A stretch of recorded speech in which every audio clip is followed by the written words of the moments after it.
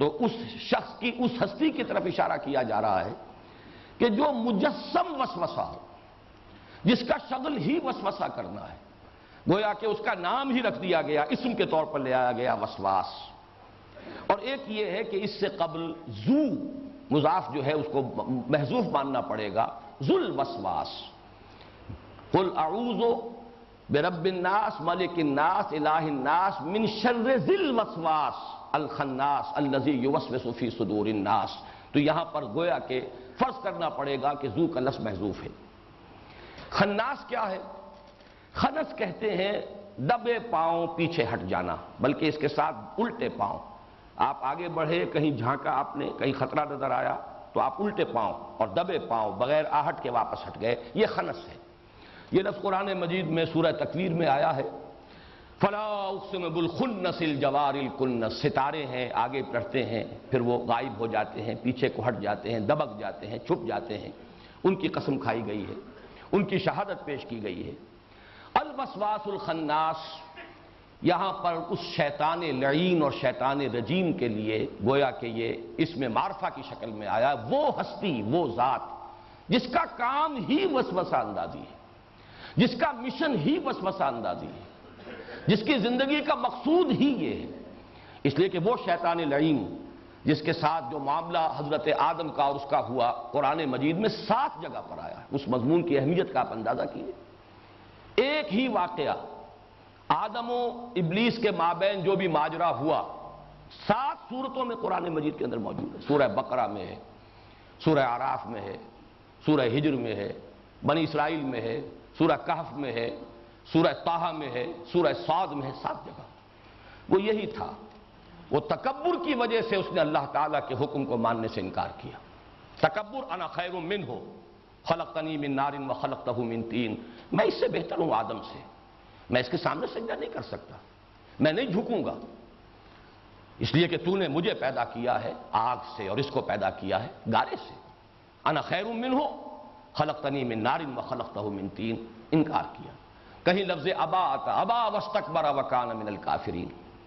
اور اس شد و مد کے ساتھ آیا ہے قرآن مجید میں کہ ملائکہ کے بارے میں کہیں شبہ نہ ہو جائے کہ ان میں سے کسی نے بھی سجدہ کرنے سے انکار کیا ہو۔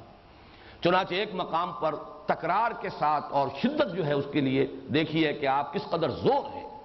فَسَجَدَ الْمَلَائِكَةُ كُلُّهُمْ أَجْمَعُونَ،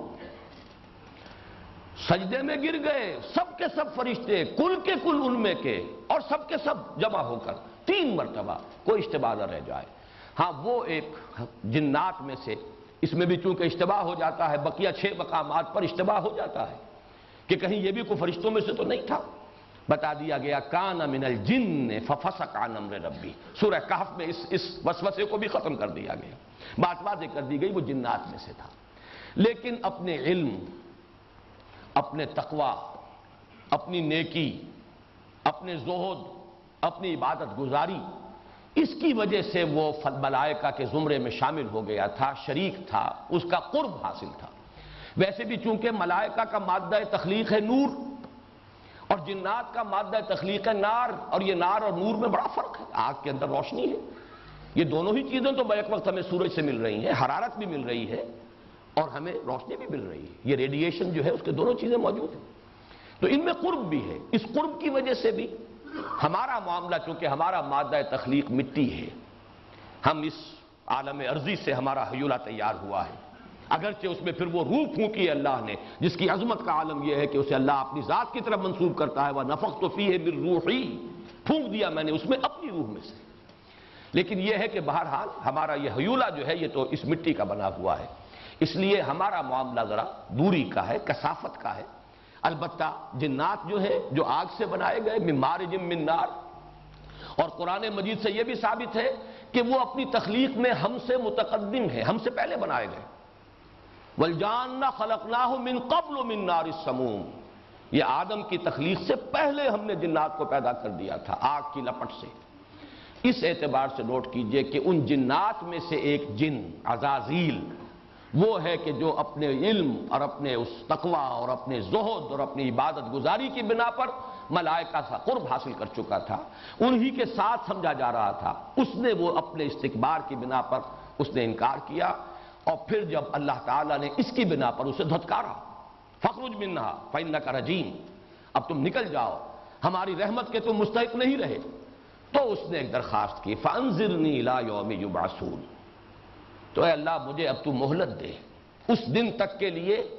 جس دن کے یہ سب کے سب دوبارہ اٹھائے جائیں گے، تمام انسان دوبارہ زندہ کیے جائیں گے، اور میں یہ ثابت کر دوں گا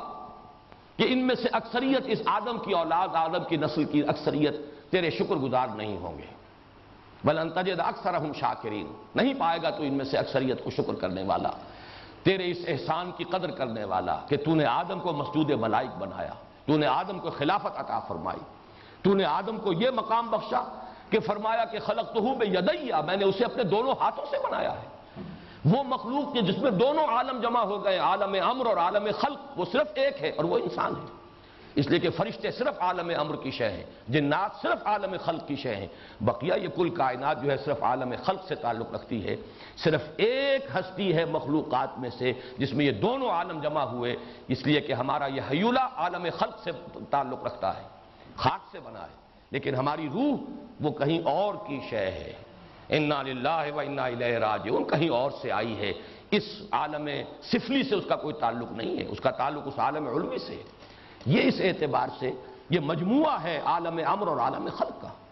اس اعتبار سے نوٹ کیجئے اس کے اندر جو دشمنی پیدا ہوئی، اس نے مہلت مانگی۔ اب اتنے مقامات پر قرآن مجید میں یہ ساری تفصیل موجود ہے، میں نے اس کا ایک خاص سبب سے یہاں ذکر کیا ہے، وہ بعد میں وہ اس کی وجہ جو ہے ظاہر ہو جائے گی۔ الوسواس الخناس، اس کے بارے میں کوئی اشتباہ نہیں ہونا چاہیے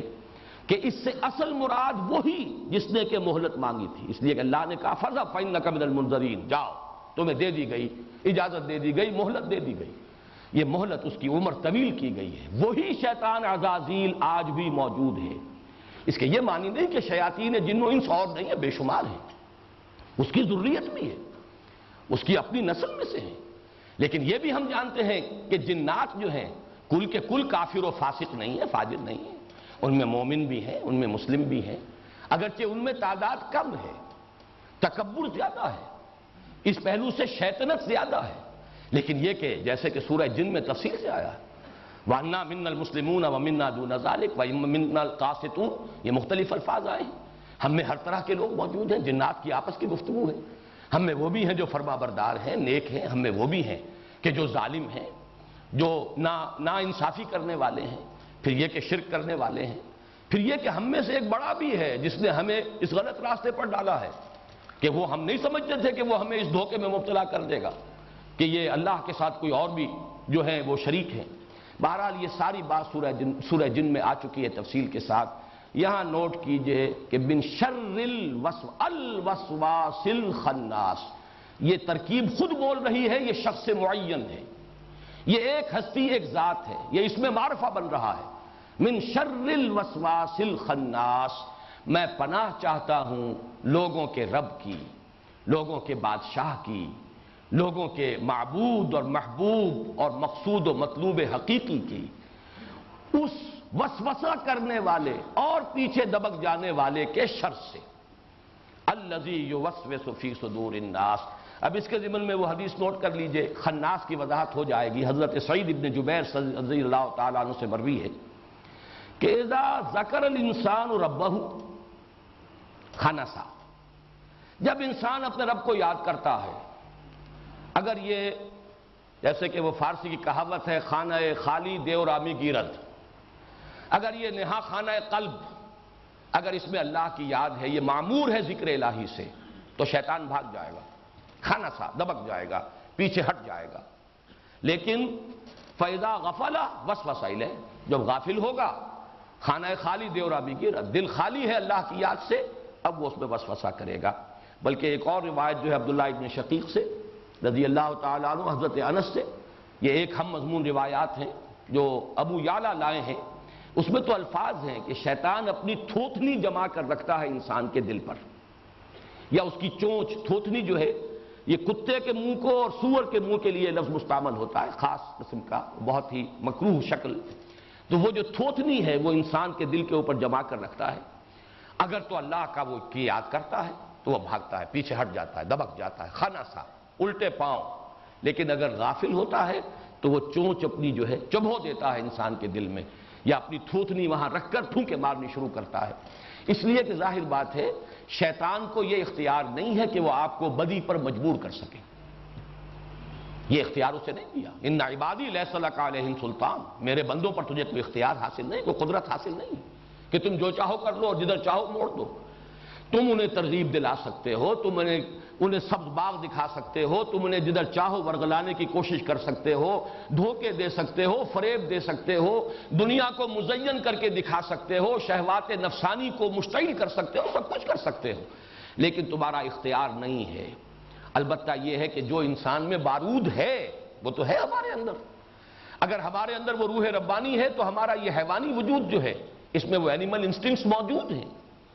اس میں وہ ساری جبلتیں، حیوانی جبلتیں، اڈ لیبیڈو،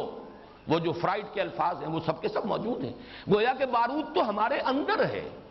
اسی لیے آیا ہے سورہ ابراہیم میں کہ جب شیطان کو ملامت کریں گے قیامت کے دن جو اس کے پیروکار تھے تو وہ کہے گا فَلَا تَلُومُونِي وَلُومُوا أَنفُسَكُمْ، میں نے تمہیں صرف بلایا تھا، تم نے میری دعوت پر لبیک کہا، میں نے کہا ادھر آ جاؤ، تم آ گئے، میرا کوئی اختیار تو تم پر نہیں تھا، تم چاہتے تو میری دعوت کو قبول نہ کرتے، میری پکار پر لبیک نہ کہتے۔ فَلَا تَلُومُونِي وَلُومُوا أَنفُسَكُمْ، تو اب مجھے ملامت نہ کرو، ملامت کرو اپنے آپ کو۔ وہ نفس کیا ہے؟ لُومُوا أَنفُسَكُمْ، تمہارے اپنے نفوس، تمہاری اپنی جانیں، تمہارا اپنا نفس امارہ، ان النفس لامارۃ بالسوء، تمہارے اینیمل انسٹنکٹس، تمہاری اڈ، تمہاری لیبیڈو، یہ تو تمہارے اندر تھی، بارود موجود ہے، صرف چنگاری ڈال کر۔ مجھے وہ یاد آیا ہے، کولوکیل زبان کا محاورہ ہے اردو کا، یہ ادبی زبان کا، لٹریری لینگویج کا تو نہیں ہے، کہ بھس میں چنگاری ڈال کر اور جمال و دور کھڑی۔ یہی اس شیطان کا معاملہ ہے کہ اس میں چنگاری وہ ڈالتا ہے، بارود انسان کا اپنا ہے،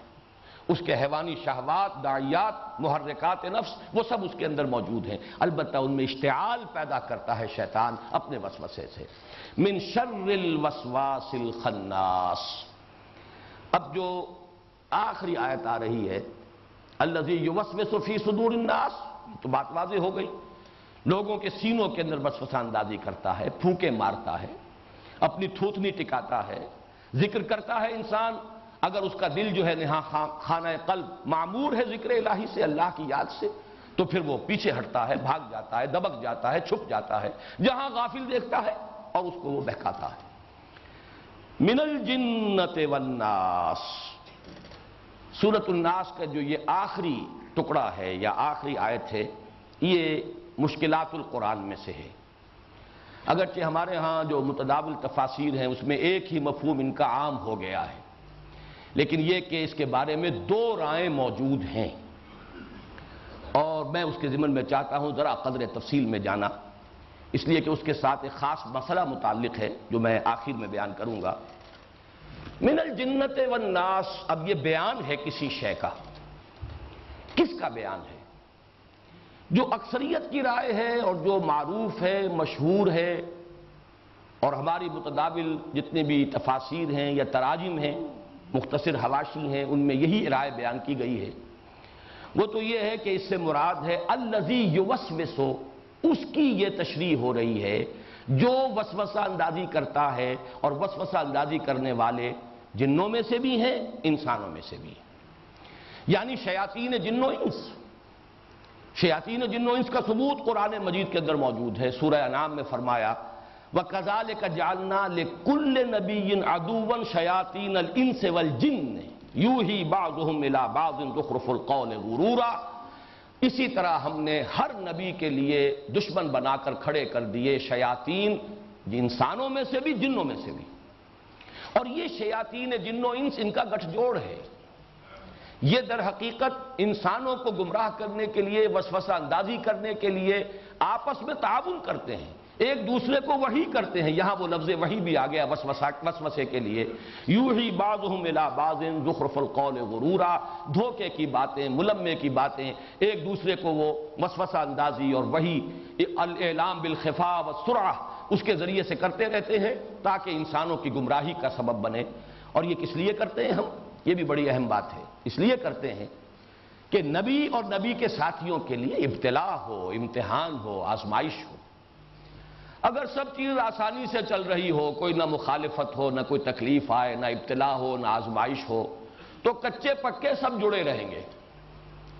جبکہ اللہ تعالیٰ کی سنت یہ رہی ہے جو بھی آئے ہمارے نبی کے ساتھ، کسی بھی داعی حق کے ساتھ، وہ کھرا کھرا آئے، کھوٹا نہ آئے. وہی ہوں کہ جو صادق ہوں اور مخلص ہوں، وہی آئیں.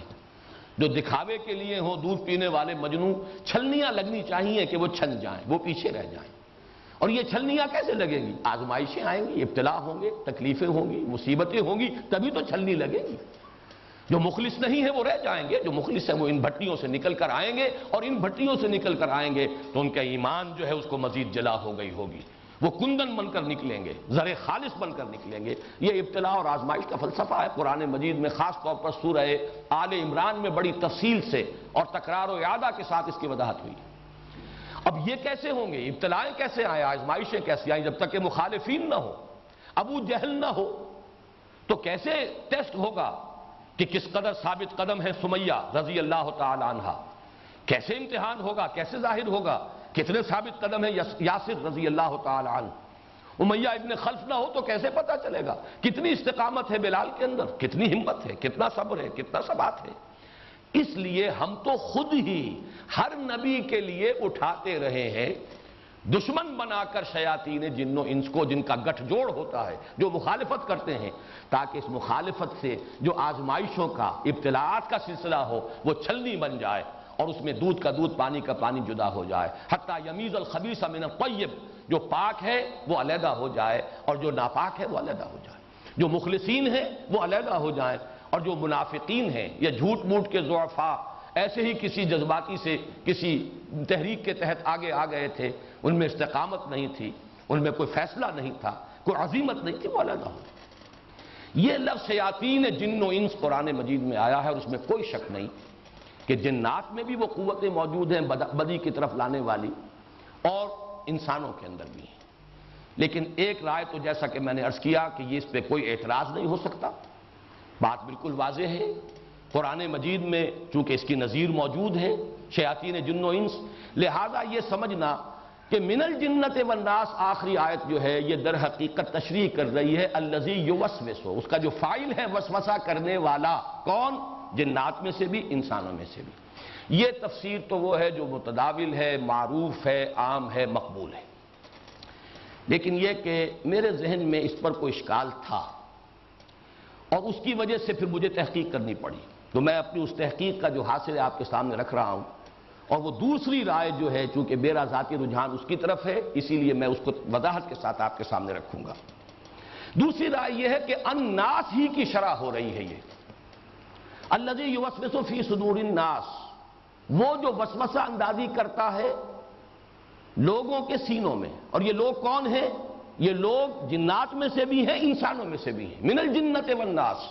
یہ چونکہ قرب بھی ہے، الناس کی شرح ہی مزید ہو رہی ہے من الجنت والناس سے. اس پر ایک اعتراض وارد ہوتا ہے کہ لفظ مشترک ہے فی صدور الناس، وہی لفظ جو ہے اب اسی کی تقسیم اگر دو حصوں میں ہو جائے کہ یہ ناس کے لفظ کے اندر ناس بھی موجود ہے انسان، اور یہ کہ جنات بھی موجود ہیں، تو بظاہر اس پر اعتراض جو ہے قوی ہے. لیکن یہ کہ یہ قول کس نے اختیار کیا ہے؟ امام فرا کا قول ہے، یہ کسی معمولی شخص کا نہیں ہے. لغت کے امام وہ بھی ہیں، لغت کے نحو کے امام ہیں، اور اس کے جوابات دیے گئے ہیں. پھر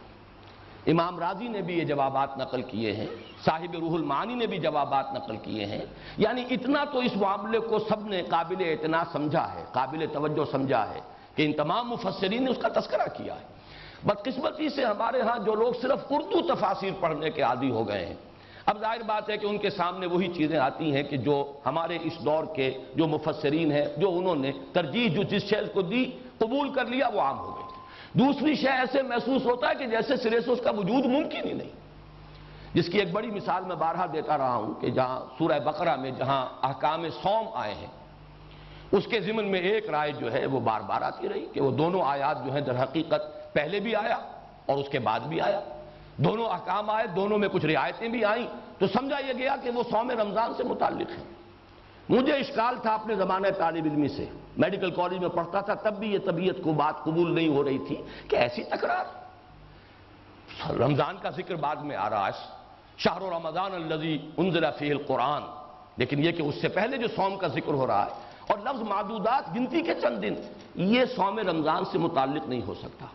لغت میں بھی معدودات جو ہے وہ جمع قلت ہے، زیادہ سے زیادہ 9 پر اس کا اطلاق ہو سکتا ہے، جبکہ رمضان مبارک کے تو کم سے کم روزے 29 ہوں گے، اگر 30 نہیں تو 29 تو ہیں۔ اشکال تھا، لیکن یہ کہ اس وقت اس زمانے میں عربی تفاسیر تک رسائی نہیں تھی، اردو کی جتنی بھی تفاسیر، تراجم، حواشی ہیں، ان سب میں ایک ہی بات تھی۔ اتفاق کی بات یہ ہے کہ جماعت اسلامی ہند کا ایک رسالہ نکلتا تھا، ماہنامہ، مجھے نہیں معلوم اب بھی جاری ہے یعنی زندگی،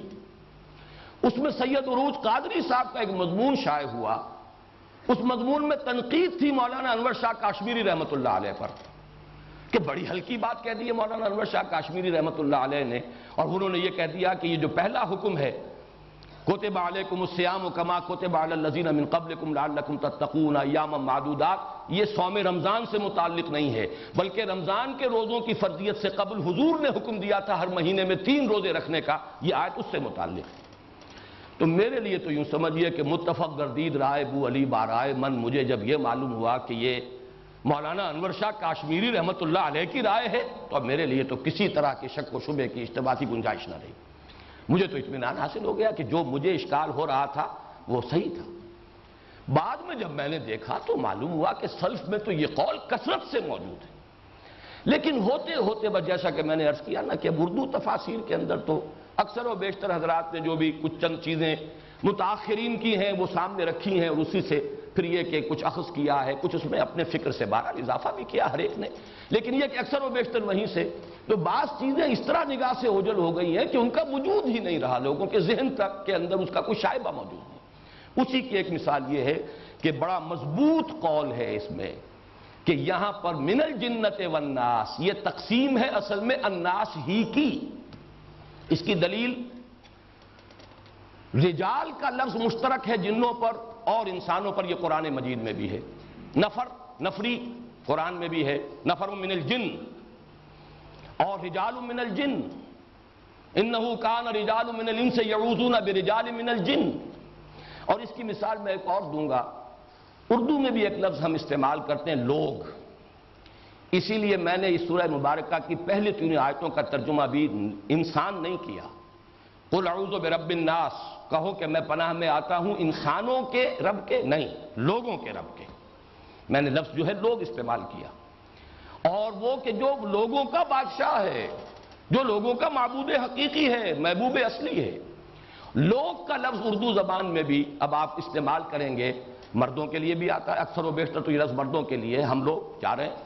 لیکن خواتین کے لیے بھی ہماری زبان کی محدودیت ہے۔ آپ لوگ کہاں جا رہی ہیں؟ حالانکہ لوگ کا لفظ اصلاً جو ہے وہ ہے مردوں کے لیے، خواتین بھی اگر اپنی جماعت کے لیے کوئی لفظ کرنا چاہیں گی، ہم جا رہی ہیں، اگر اس کے ساتھ کوئی اور وضاحت اور صراحت کرنا چاہیں، ہم لوگ جا رہے ہیں۔ معلوم یہ ہوا کہ یہ لوگ کا لفظ، تو لوگ کا لفظ جس طریقے سے کہ عام ہے، مشترک ہے، اسی طریقے سے ناس کا لفظ جو ہے صرف انسانوں کے لیے نہیں، بلکہ ایک جمعیت کی وضاحت کے لیے، ایک اجتماعیت کی طرف اشارہ کرنے کے لیے، لوگ جنوں میں سے، لوگ انسانوں میں سے۔ چنانچہ اسی کی ایک حدیث موجود ہے، اور اس کو امام قلبی بھی لائے ہیں، امام بغوی بھی لائے ہیں، کہ ایک ایسا موقع ہوا کہ کہیں کچھ لوگ اجنبی سے نظر آئے، ان سے پوچھا گیا من القوم، آپ کون سی قوم سے ہیں، یا من انتم، مختلف روایات میں مختلف، آپ لوگ کون ہیں؟ تو انہوں نے جواباً کہا اناس من الجن، ہم جنوں میں سے کچھ لوگ ہیں۔ اب یہ لوگ کا لفظ دیکھیے یہاں پہ اناس من الجن، حالانکہ لفظ انسان چونکہ آنسا یہ ہے دیکھنا، دکھائی جانے والی مخلوق انسان ہے جو دیکھی جا سکتی ہے، جن اس کو کہتے ہیں کہ جو چھپا ہوا ہو، نظر نہ آتا ہو، لیکن جنات کو یہ طاقت حاصل ہے، وہ انسانی شکل میں آ سکتے ہیں، وہ حیوانات کی شکل اختیار کر سکتے ہیں، جیسے ملائکہ کو یہ قوت حاصل ہے، وہ انسانی شکل میں آتے ہیں۔ حضرت جبرائیل انسانی شکل میں حضرت داہیہ کلبی رضی اللہ تعالیٰ عنہ کی عام طور پر صورت میں تشریف لایا کرتے تھے، اور جو حدیث جبرائیل ام السنہ جسے کہا گیا ہے، اس میں تو حضرت جبرائیل کا انسانی شکل میں آنا ہی تو بیان ہوا ہے۔ تو فرشتہ انسانی شکل میں بھی آ سکتا ہے، جن انسانی شکل میں بھی آ سکتا ہے، جن کوئی اور حیوانی شکل بھی اختیار کر سکتا ہے، اس لیے کہ دونوں کا مادہ تخلیق بہت لطیف ہے، نور لطیف شے ہے، اور نار بھی لطیف ہے، ہمارے مقابلے میں بہت لطیف شے ہے. ہم ہیں جو جکڑے گئے ہیں، ہمارا تو جو بھی ہیکل بن گیا ہے، جو بھی ہیولہ بن گیا ہے، ادھر سے ادھر ہم نہیں ہو سکتے. لیکن یہ کہ جنات اور ملائکہ ان دونوں میں اس کا امکان موجود ہے. تو اناس کا لفظ جب ان سے پوچھا گیا من انتم من القوم، آپ کون لوگ ہیں؟ دیکھیے پھر دیکھیے ترجمہ جب آپ کریں گے من القوم، آپ کون لوگ ہیں. اردو کا یہ لفظ لوگ جو میں بار بار استعمال کر رہا ہوں، یہ بالکل کنوے کر رہا ہے اس سینس کو کہ جو یہاں سامنے آ رہا ہے کہ اناس من الجن. تیسری بات امام زمخشری نے اس میں بڑی، وہ چونکہ بہت بڑے امام لغت اور امام نحو ہیں، انہوں نے اس میں ایک نکتہ اور نکالا ہے کہ پہلی آیت میں الذی یوسوس فی صدور الناس، یہ ناس کا لفظ نہیں ہے بلکہ حقیقتاً ناسی ہے. ناسی نسیان سے بنا ہے،